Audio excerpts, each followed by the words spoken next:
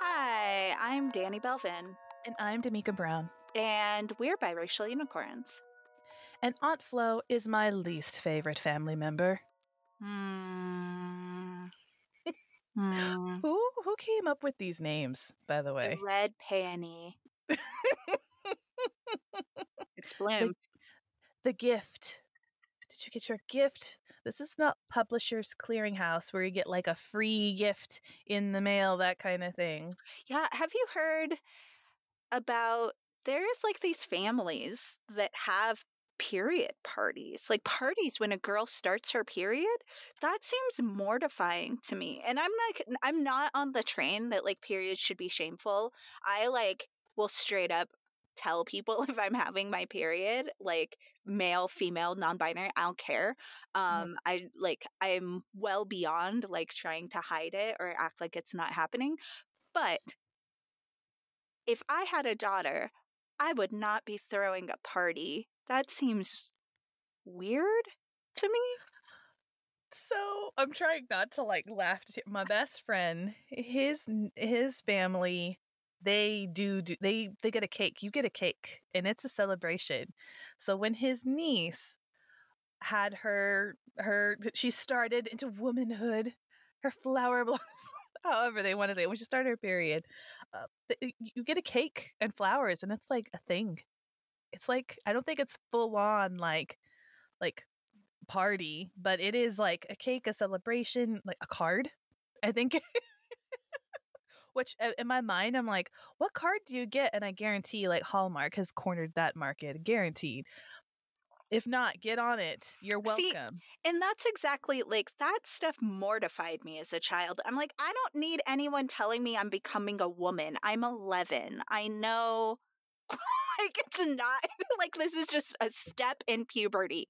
Like I don't need to make a big deal about it because it's mortifying enough as it is.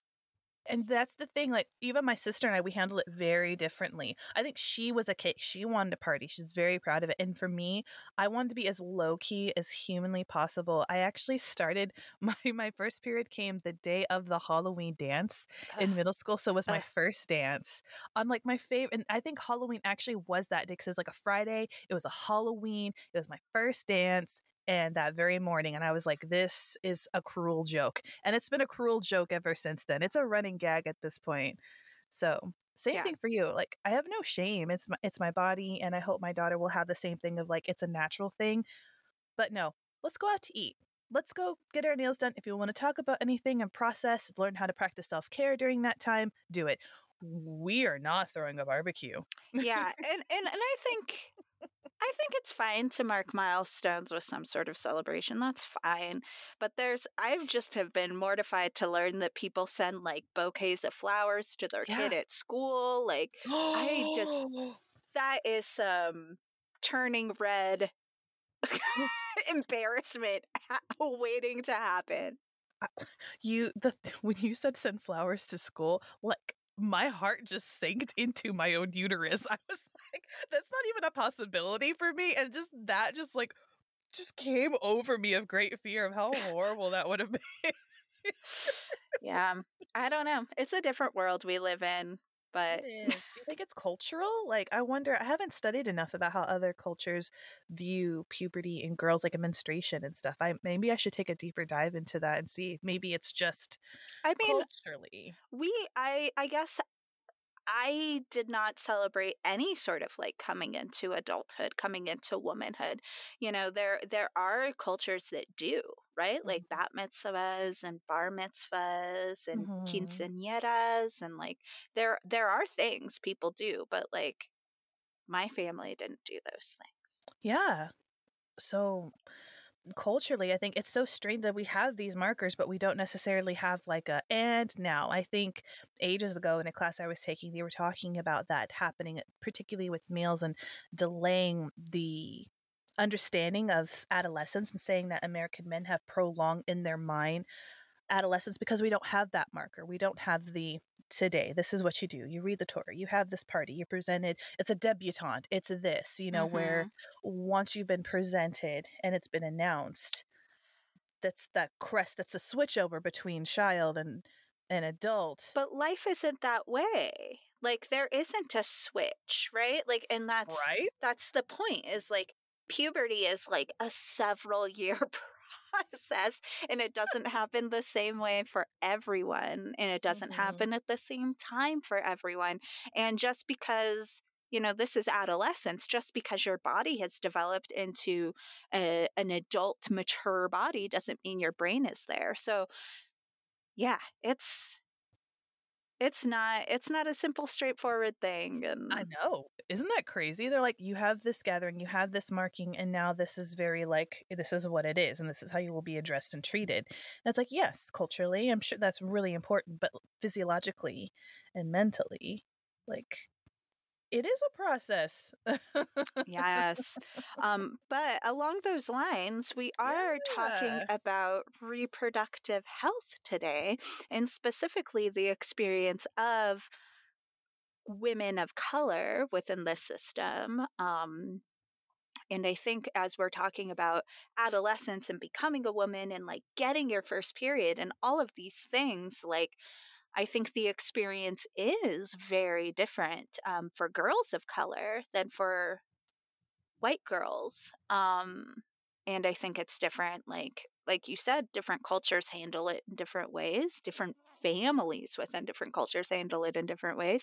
But I think there is some realities we can address a little bit in a larger monolithic sort of way, because there are truths and ways of treatment and access to treatment that have been well documented.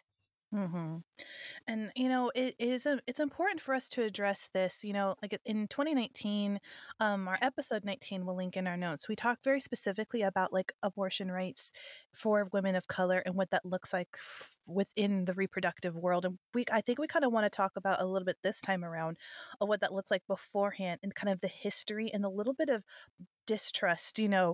Some may even borderline to say a critical race theory, a little bit of how something from the past dealt racially, of how it's impacting today for women of color in our reproductive rights into the system itself. So with this topic, to me, I guess for me, is very, very heartbreaking living in a first world American country. And the deeper you dive into it and you looked at our maternity mortality rates. Are we first world country though? Are we? It's a question. It? Just gonna put that out there. What was it? Was it Australia? New Zealand? Switzerland? It may have been Switzerland. Or it was somewhere in Europe, now that I'm saying it. But like at the beginning of the pandemic, they like reached out. It wasn't the country, it was like the national university of that school. And we're like, students who are in, what did they say? Countries with underdeveloped healthcare systems, such as the U.S., need to return home. So that's some shade, some like low-key shade that I like to revisit every once in a while. Oh no, that's Switzerland. Oh no, the shade that I like to, which is shade on us. It's not shade on them, because they're pointing out something very true of like the amount of children that go hungry within the United States. Oh no, and they have commercials. They have their 7 cents a day kid commercials for us. So yeah, but this is a bit of a tangent that we don't need to go down, and maybe don't even need to keep in. But yeah, I think you're right. Like, even despite what we're told about, being the cutting edge, which we're not, and just healthcare in our country, we have to recognize that there are like several systems within the system that are de facto operating. Well, I mean, once again, if we do not talk about the history, and like the father of gynecology himself was it J. Morrison Sims. I mean, he his whole body of work, where statues are erected and halls of schools have been named after, performed horrific experimentations and surgeries on enslaved Black women Yep. without anesthesia. And there's the thing. This is not one of those things of, oh, we pieced it together. Homie had a diary. And talked about how painful it was and how horrific, and how on one woman he did a specific surgery like 30 different times. And he was basically, his main work is being able to like fix up holes within the uterus and the urinary tract system. And this is incredibly gruesome, and the detail of what he had, and talking about these women like test subject and damaged goods. And it is just, sorry, I'm trying not to get emotional, that the title and the prestige of the reason why we have a lot of the research we have today is from the work that he did. But if we don't realize how that is created and trickled down a distrust within women of color, within the gynecological field, within reproductive health, you cannot deny that those two things are interconnected. So Yeah. it's something that's always like nagged at me, that we talked about in our Women's Day episode of the woman that you brought up, who was an illustrator, right? Yeah. For medical stuff. Yeah. And it's so interesting that gynecologically, that so much of what we know today came from women of color, but yet when we have medical textbooks, we cannot get a woman of color. We don't see a lot of illustrations. I remember when I was pregnant with my daughter, I never saw a woman of color with the whole like half of a human body, half of the inside, with the baby in the tummy. You never see that. But so much of what we even know today in medicine was because of the work done on Black women. Yeah. Explain that to me. Yeah. It is definitely unreal to think about that reality. And I think it's something relatable for people across the board, and this brings into the conversation something we always talk about, which is intersectionality, right? It's like you can't think of women in an intersectional way. It's like we think of women, we think of white women. We don't think of the vast array, the rainbow of experiences and backgrounds, and how that might impact care and healthcare in our systems. And with that, I mean, to sit there and say that I am not overly concerned at the rate that women are dying in childbirth, once again, in our developed, well, let's call it that, our developed country here in America. It is still shocking, where, there was this amazing report, I believe, from where they marked it from 1990 to 2015. We have countries like Portugal, Germany, Sweden, Italy, where their maternity rates, which is deaths per 100,000, are declining. Like, you could just see this beautiful graph, and it's just all like, pew, Denmark, Finland. All their numbers are decreasing for the women who are dying in childbirth or childbirth related situations, diseases, infections. And America is like, once the 2000 hit, it just has this sharp spike of, it just jets up. Even it's getting worse and not better, y'all. We were flatlining in the 90s, and then once the 2000s hit, we had this very noticeable spike. Yeah, and I think we also need to bring to the conversation, talking more intersectionality, the issue of class within a capitalist system. In 2011, so this is like older statistics, women of color were disproportionately represented amongst uninsured. So, of like the 23 million American uninsured women, nearly 3/5 were women of color, whereas the population, women of color are like a third of the US population, or the women population, and somehow they are 3/5 of the uninsured women population. So I think all of these things kind of run hand in hand when we're talking about any sort of reproductive health and long-term health impacts, when we're talking about mortality rates, all these things, we need to really be taking that intersectional approach to examining these issues. It's not just women. It's not just women of color. It's not just poor women. We have to look at all of these things and how they work together to create this perfect storm that puts certain populations at higher risk than other populations.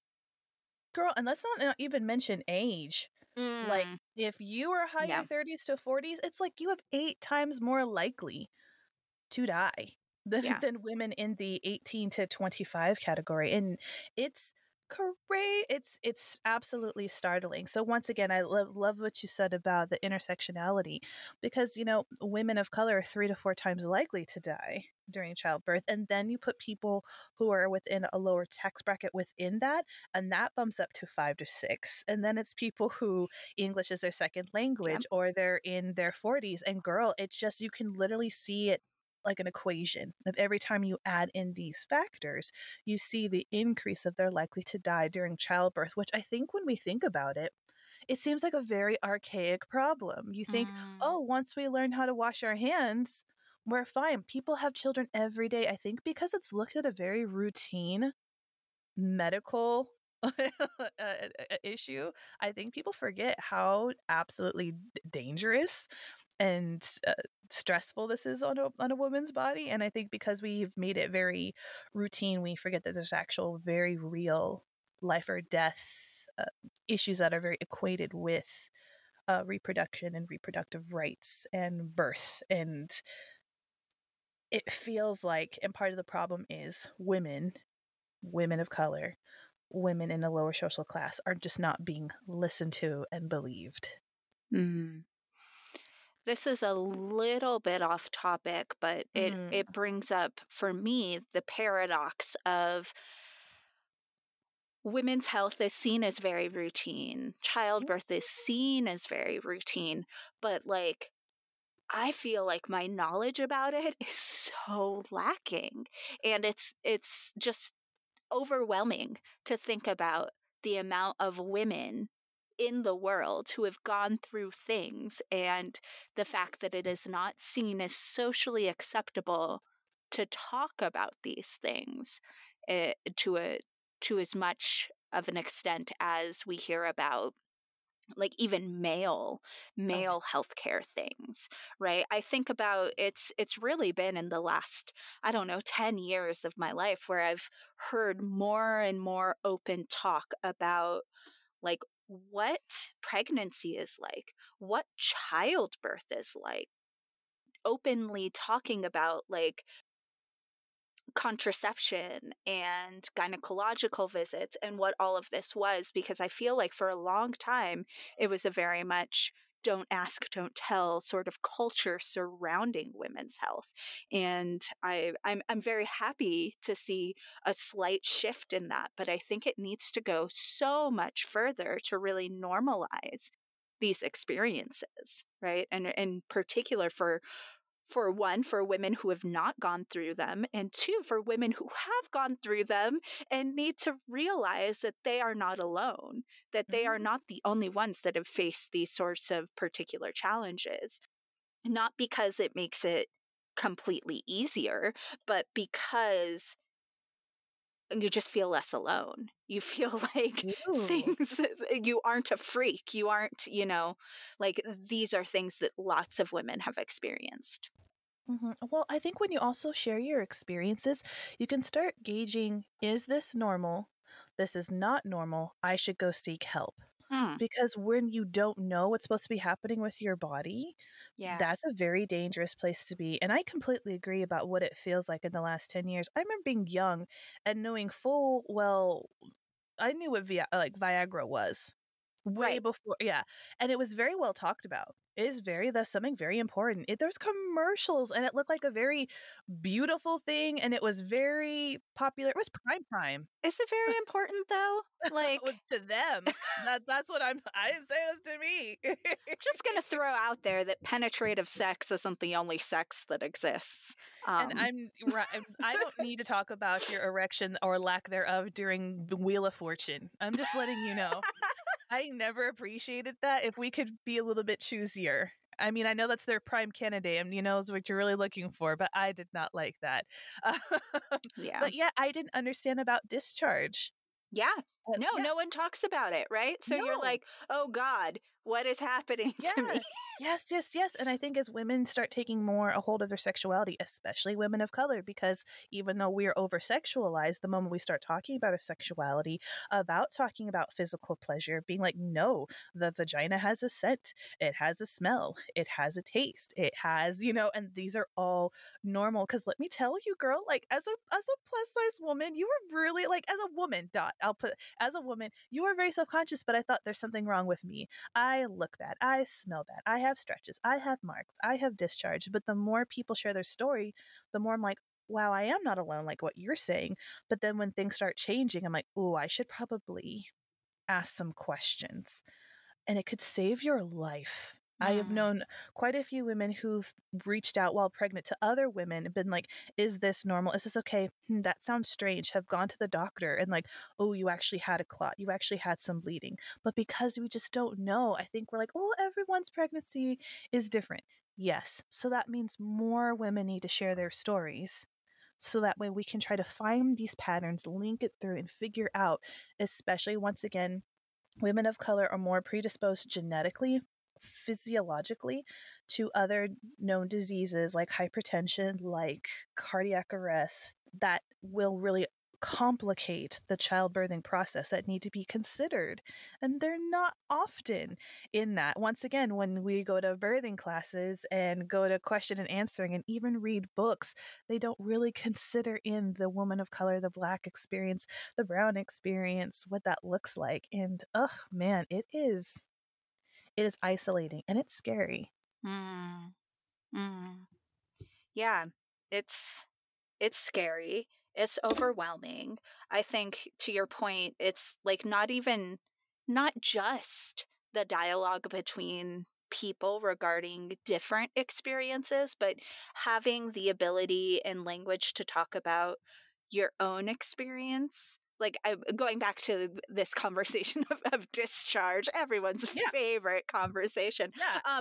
But like, come to the right place. But like, even just being able to talk about that as an individual of what you're experiencing, then you start to realize, oh, my body behaves in different ways at different times in the month. So even though it's like, discharge, it's like not all discharge is the same. And actually, this is kind of a cool thing because it's your body telling you like where you are in your cycle. But like, how can you ever reach that?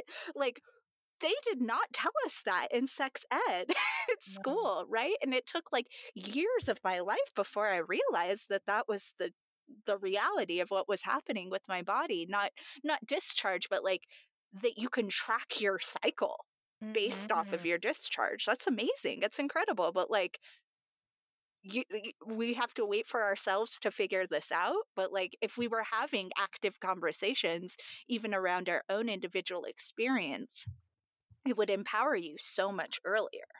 No, I'm here for it.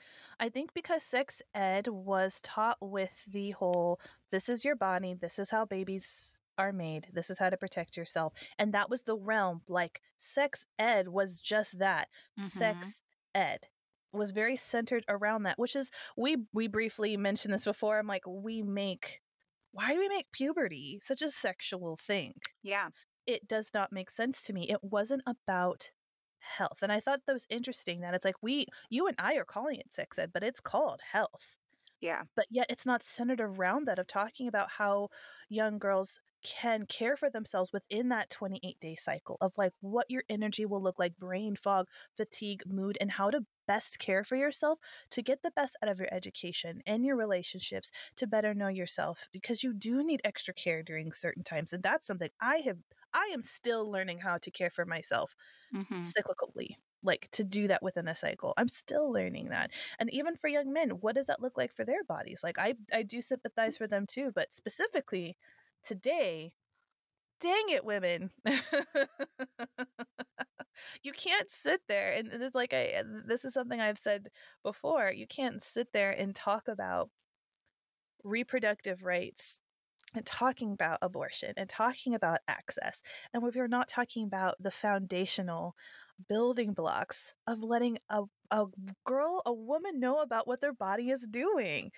How have you have the audacity to sit there and say and try to close down Planned Parenthoods and pass heartbeat bills when you yourself do not even understand how the woman's body works? It is baffling to me. Yeah, I mean, we talked about this in response to the Texas health bill, and it's recently been passed elsewhere now. So we're just like watching it all like inch closer, and it's terrifying. But anyone with like a basic understanding of women anatomy and understanding of what a pregnancy cycle looks like knows the danger of those bills, because as we mentioned in that episode is, you know, it's banning it at 6 weeks, but the countdown starts from your last period. So you if you have regular 4-week cycles, which a lot of women do not, you wouldn't even notice until you're already 4 weeks pregnant, regardless of when that sex actually occurred and when you know that sperm met egg, as it were. Like, these numbers are kind of like not an exact science.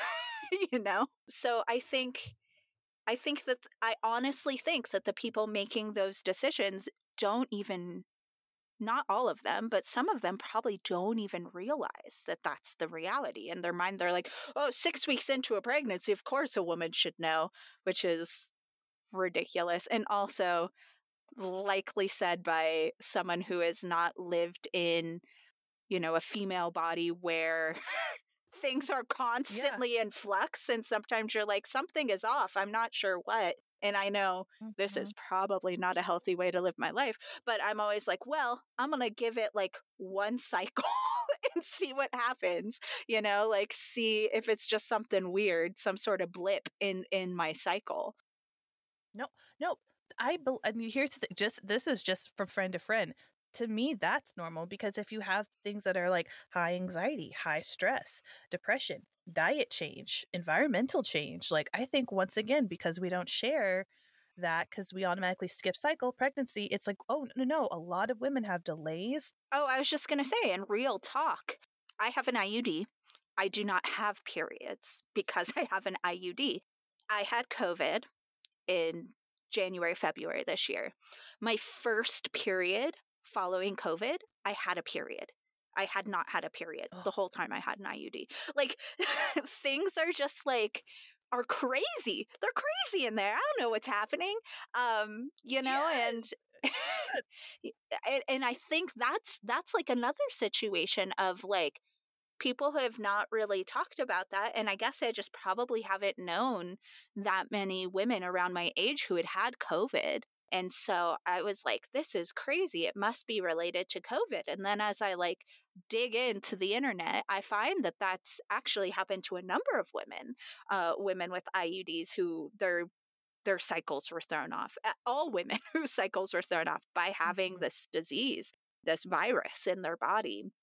And it's just something that's like perhaps not been publicly talked about in a way that like I knew to expect it. Yeah, because what, you might lose your taste, you might lose your sense of smell, you might, but never that. I have never, like, thank you so much for sharing that, because once again, that is not put out to that. And I think as that would freak me out after, because COVID was already scary and stressful enough. And then that would happen, like that would I would be undone. I'd be so scared. And I think when we're talking about these things, you know, I'm at least coming from a place of it's very frightening when your body does things that you don't understand. And you have this fear, at least for me, I have a great fear of going to the doctor because everything is about me being fat. As a fat woman, everything is about being fat. And I already know I'm not going to be listened to about my pain because I've not only experienced it, it is also very well documented that there's this trope that Black people have thicker skin, right? It's called the thick skin like concept, and that we are under prescribed pain medication. Now we often get ignored. We suffer more infections. We go home earlier than our white counterparts, you know? And so knowing scientifically and then also experiencing that, I know I avoid it. So when something weird happens to my body, it's a very hopeless place to be, because what do? Do I go to a doctor where I'm not going to be listened and I already don't feel well and I'm already scared? Or like you said, I had to go to the internet and hopefully someone else has experienced something I did to give me a ray of hope that I'm actually okay.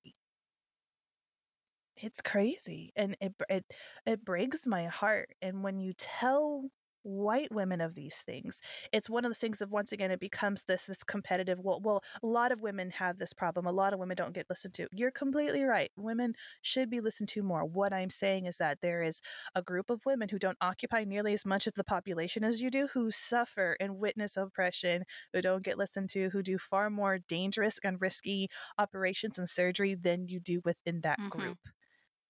Right. And that's the intersectionality to bring it back to that, right? Like it's you know, it's the complexity of operating within various levels of oppression for different reasons, and how you're seen because of that, or how you're not seen because of that.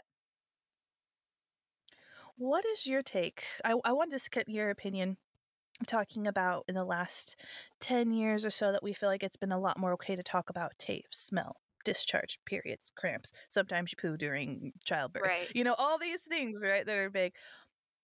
At least for me, we've talked about the whole crunchy granola, natural kind of movement is seen predominantly very white, right? Do you also feel that that is the same thing when we talk about things like breastfeeding, talking about those who get to be the loudest in spaces about their gynecological health? Do you feel that that is also conceived, like, I believe white women have that space to talk a little bit more open and free about that, as opposed to women of color? Yeah, I would agree with that statement. I think it goes back to something we've mentioned, and maybe it's been a while since we've talked about this, but this idea that as a person of color, it's almost like you can't be seen as an individual. So, like, an individual choice to breastfeed or not all of a sudden reflects on your whole culture, whereas a white woman can make that individual choice. And I think there is this increasing pressure, movement, I'm not sure what to call it, but this increasingly common idea that like breastfeeding is the ideal, and so they're seen as like somehow better. And that isn't to say that all white women who breastfeed think of themselves as better than everyone else. I don't think that's the case at all, but I think there is like this holding this up as the golden standard, whereas if you know, a Black woman says she wants to breastfeed, people are just like, that's her culture. You know, like it's not, she's not making an informed choice on what's best for her child. That's just her culture. It's ancestry. Yeah, exactly. I recently, I actually was thinking about this.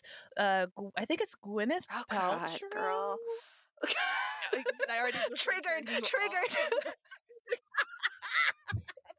I didn't. That was a straight cackle into the mic. It may not make it into the show. I apologize. Anyway, she actually has like a candle that's like her vagina or something. Very. It's like vanilla or something, right? which that must be nice. Actually, no, I don't like sweet smells. Anyway, it's not TMI if it's accurate. It's and I feel like that's a very privileged Yeah, could you place. imagine if like Rihanna or someone like released a vagina scented candle? Could you imagine that backlash? I mean, can you imagine that scent and the burn on that candle? Can you? It would just smell like success. Yeah. But I mean, I love that you brought up Rihanna, because I was actually thinking in this episode of or in this mindset of Janelle Monáe, who did the song Pink. Yeah. Yes, Pink, and had these very iconic pants that came into the shape of a beautiful labia. Yeah, that video, man, that video is something else. I love it. Yeah, it turns it. It turns it, right? But that's the thing too. And I'm just like, I think people were like, oh, Janae, you can't do that. But yet there's these candles that you can buy. And what was it? I watched an interview with Brianna who's pregnant, and she is turning it out with pregnancy. She has that belly out and proud. She is wearing sexy see-through mesh, and she is constantly pushing about people being uncomfortable with her body. She wore this very, very famous lavender Swarovski crystals, and people are asking, "Are you comfortable?" She goes, "What? Because you can see my breast, you can see my nipples, like they're covered with crystals." Like, I love it. And she has her belly very like out and proud and still incredibly sexy and going for that. And I think people are kind of already giving some side eye to that, of really owning herself and owning her body. And I feel like there have been white women who push that, and it's like, oh yeah, femininity, feminism going forward, and it's like, that's kind of ghetto, and what about modesty, and that's not how moms act, and what tone are you setting for young girls? You're an example. Yeah. Yeah, I mean, it comes down to what is seen as dangerous and what is not seen as dangerous, right? And women's health, once talked about, is seen as dangerous. If we talk to 11, 12, 13-year-old girls about their cycles, about their vaginas, about periods, about what is consent, about those things, I am not giving them a permission slip to go off and start a brothel. I do not understand that correlation. The more I learned about sex as a young person, the more I'm like, I'm good. That sounds unpleasant. Yeah, that sounds like work. I have to consider the other person's pleasure. I'm good. I have enough hard time with myself. I'm good. I don't play well with others. Yeah. You know, like, the more I learned about it, the more I'm just like, I am not in a headspace. I'm not ready for any of that. And that's okay. But it's just, dag on it. Well, and what I find confusing is the fact that, like, we live in these bodies regardless of what our sexual experience is, you know? And so I don't see the danger in learning about our bodies. Like, we need to, and we will in some way. So why not, like, do so in a very straightforward manner where people know what is happening? And regardless of whether you go on to have sex or not, you know, I think there are realities of things happening in your body, and we've tied it all up in this weird package with sex, and we live in this weird puritanical society where we see that as bad. But I'm like, just explain to young people what is happening to their body so they understand what is happening. Probably the biggest thing, I guess one thing I want to take away from our conversation, and we want our unicorns and our co-conspirators to take away, is share your stories. Share your experiences. There is nothing gross or inherently wrong, wicked, evil, sinful, dirty. Yeah. You know, none of the things going on within your body. You are probably more normal than you'll ever understand. And you can save your life or others by sharing what's going on with your body.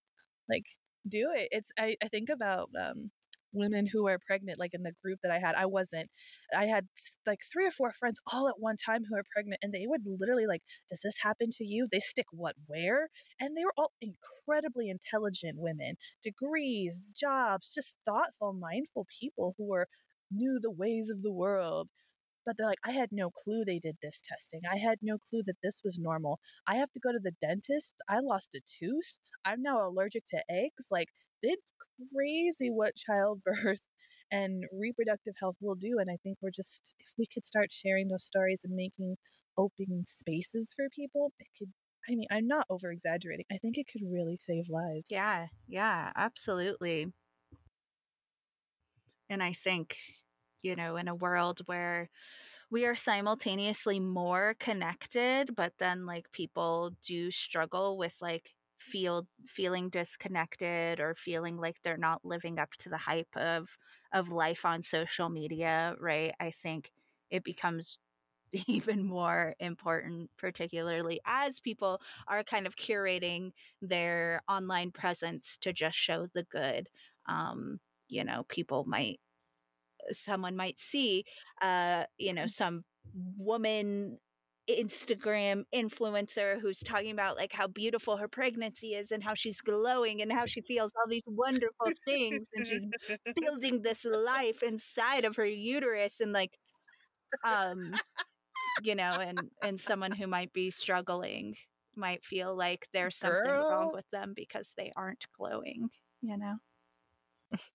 That is so real, because I felt like a miserable panda. I was so sick. I was so tired. I did not feel glowy. I felt incredibly sweaty. I just felt uncomfortable in my own body. I was not blogging, was not posting weekly photos, and that's okay. My experience was also very normal and just as equally beautiful, because our bodies are amazing. The human body is incredible, and I'm biased, but I think the female body is like the more incredible half of that. Girl, I mean, is it biased if you state in facts? I mean, we're here. The thing is, like, scientifically, match me. Like, do what I do. Be on my level. I'm looking at you, penis. Yeah. Be on penis my level. Is just there. No, I mean, I don't. You know what, Dot?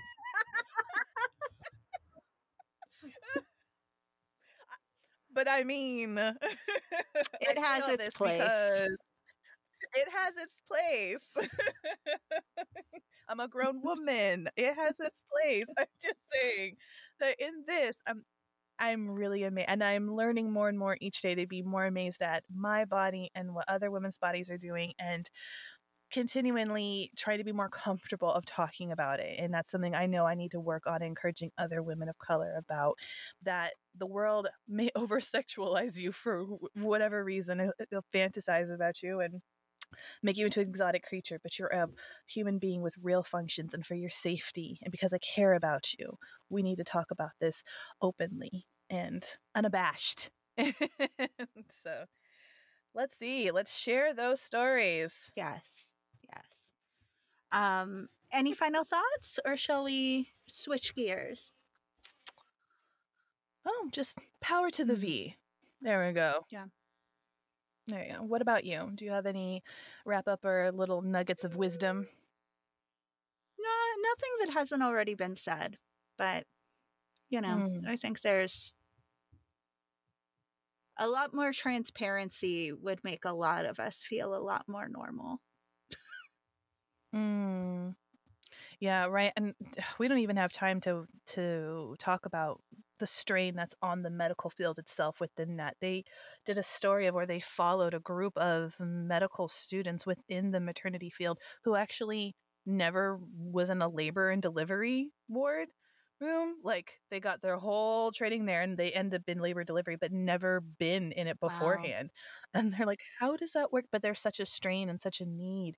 And it is, we need that, and we need to go into these medical places and not be afraid to ask questions and not to leave until we are satisfied. Right. And that is very challenging. So trying to embolden women as well to be persistent as well. It's hard because it does feel like we have to fight for everything else, but you're important. Your health is important. So. I feel like that's what has given rise to this whole field of like doulas and things, is like this used to be generational knowledge that was shared, and now because it's not, it has necessitated a whole field of people who are there to be that support for you, who know what's going on so that they can help guide you through the process. And that isn't even just women's health, right? Like there's death doulas, there's like all sorts of you know, and I think all of that is tied up in this like weird disconnect we have from healthcare in our everyday lives as a consequence of being the greatest nation in the world. Am I right? Girl, well, how are you going to bring this juicy tidbit towards the end of the conversation? How are you? I can tell we're both just waking up a bit now. I want to get into it. Well, I'm sticking a pin. I'm putting it in the jar, putting it on the shelf. It's there. It's pickling, and we'll have to get to it because I would love to dive into that. But in the meantime, let's shift gears.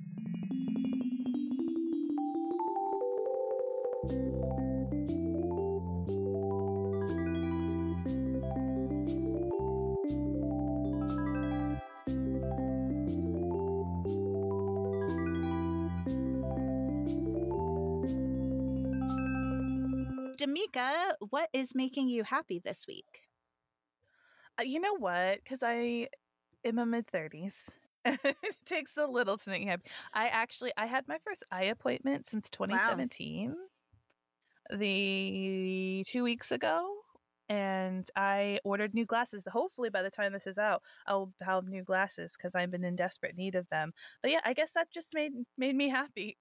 Like, I'm not happy that I'm paying everything out of pocket, but I'm also really like have to still acknowledge that my privilege of just like we were able to afford it, had the money, planned for it, budgeted, went, had appointments, you know, have all this access to order glasses. Like you have to still acknowledge these privileges, right? So I'm very excited. But yeah, new glasses, just something to help. If we're talking healthcare, like how come our teeth and our eyes are not part of our health? We don't. I'm excited to see your new glasses. I myself am a collector of cheap glasses from China. So I'm constantly switching it up. I love that. I'm looking into also getting a prescription sunglasses. I've never had prescription sunglasses. I just got prescription sunglasses for like the first time this year, and it's like game changer. It is so nice. It is so nice because usually I'll only wear sunglasses if I'm wearing contacts, which is like twice a month maybe. Yeah. But now it's just more shit I have to carry around. But exactly. You know, I think that's the thing too. Like I went to go get contacts, and you get this, you know, your glasses prescription when you go get these things. And I was just honestly, I hadn't worn contacts once again in years, especially with the pandemic. I want to put my fingers in my eyes, and I'm so fussy, and my eyes are so dry, and I'm reading so much. And you already know that you're in front of a computer so much, it's exhausting. And I was like, but if I'm going to go to New Mexico, I want to have sunglasses, the whole thing, because I have sensitive eyeballs. But I'm just like, that sounds like work, having to take the little case and having enough fluid and my fingers and my hands being clean. I have a kid sticky and my hands are never guaranteed to be clean. Then you put sanitizer on them. I'm going to put that shit in my eye. Because I would do that. Let's be real. I have done that. And I was just like, but if I just get prescription sunglasses, that would change everything. Highly recommend. So, if it's accessible, get prescription sunglasses. It's so nice. They're in the cart. They're in the proverbial cart. I might just have to I just imagine what it'd be like just to like flick and it's just there. Oh, yeah. Anyway. I went on a road trip and I was like, wow, driving with sunglasses is so nice. I mean, I don't have sensitive eyes, but that doesn't mean that like all the older people in my family still didn't get like cataracts, you know?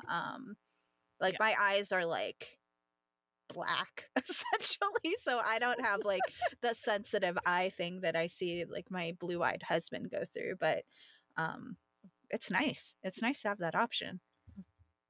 What about, so besides having really dope sunglasses, what else is making you happy? So this is perhaps a bit of a like grim happy place.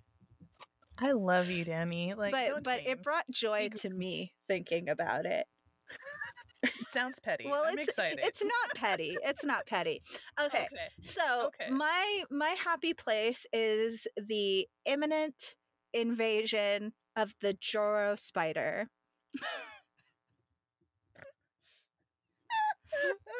Is that what the invasion is for this year? This is what I've heard is the latest invasion. So the Joro or Joro, I'm not sure how to say it. In Japanese, it would be Joro, spider, is a spider that was native to Japan that in 2013, but who knows how we say it here, in 2013, first like made its appearance stateside in Georgia and has spread like throughout the South. But it is predicted this year that it is just gonna like spread all over the East Coast. Oh my god. Do they make the massive webs, right? They make big webs. They can grow to be the size of your palm. They are venomous. But they only bite when provoked. They aren't really deadly or anything. And their fangs are so small, they don't usually even break human skin. So it's a bit like fear-mongery to call them a venomous spider, I think. But they are a beautiful spider.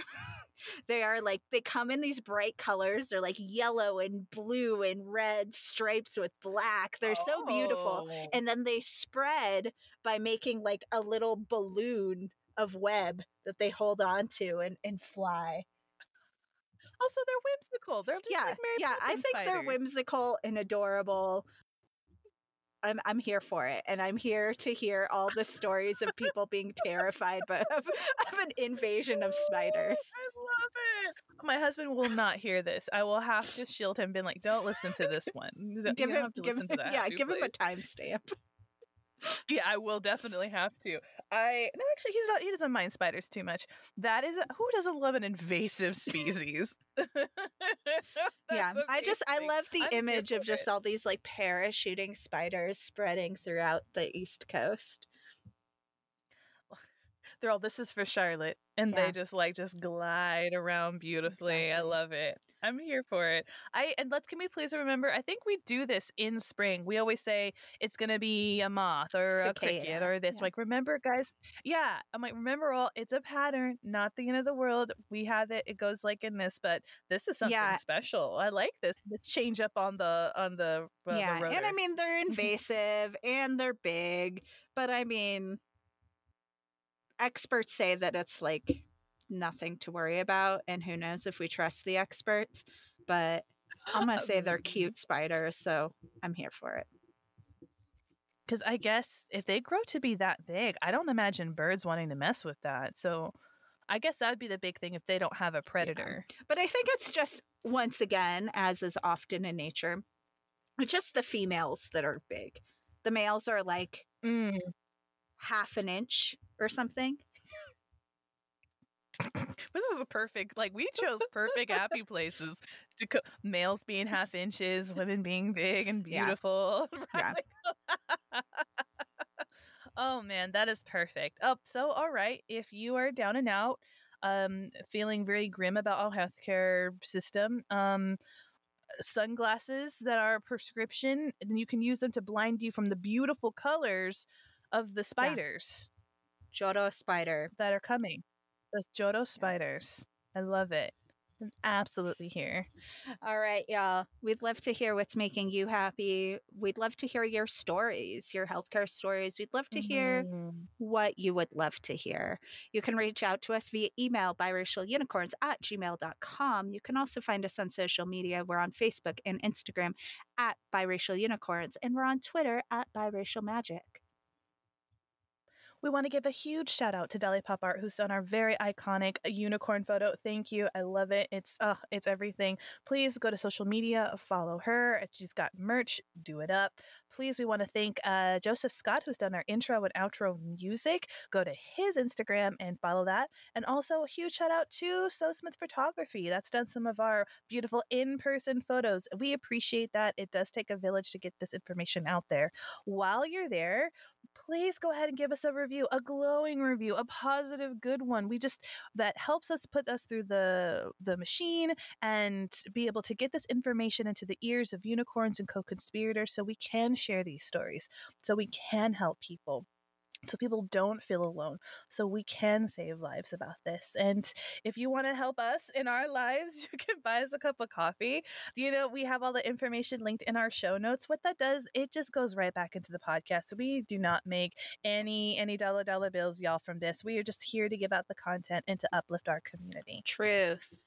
Truth hurts. All right, y'all. We'll be back next week with a mini-sode, and in 2 weeks with another full episode. Mm-hmm. Peace. Out.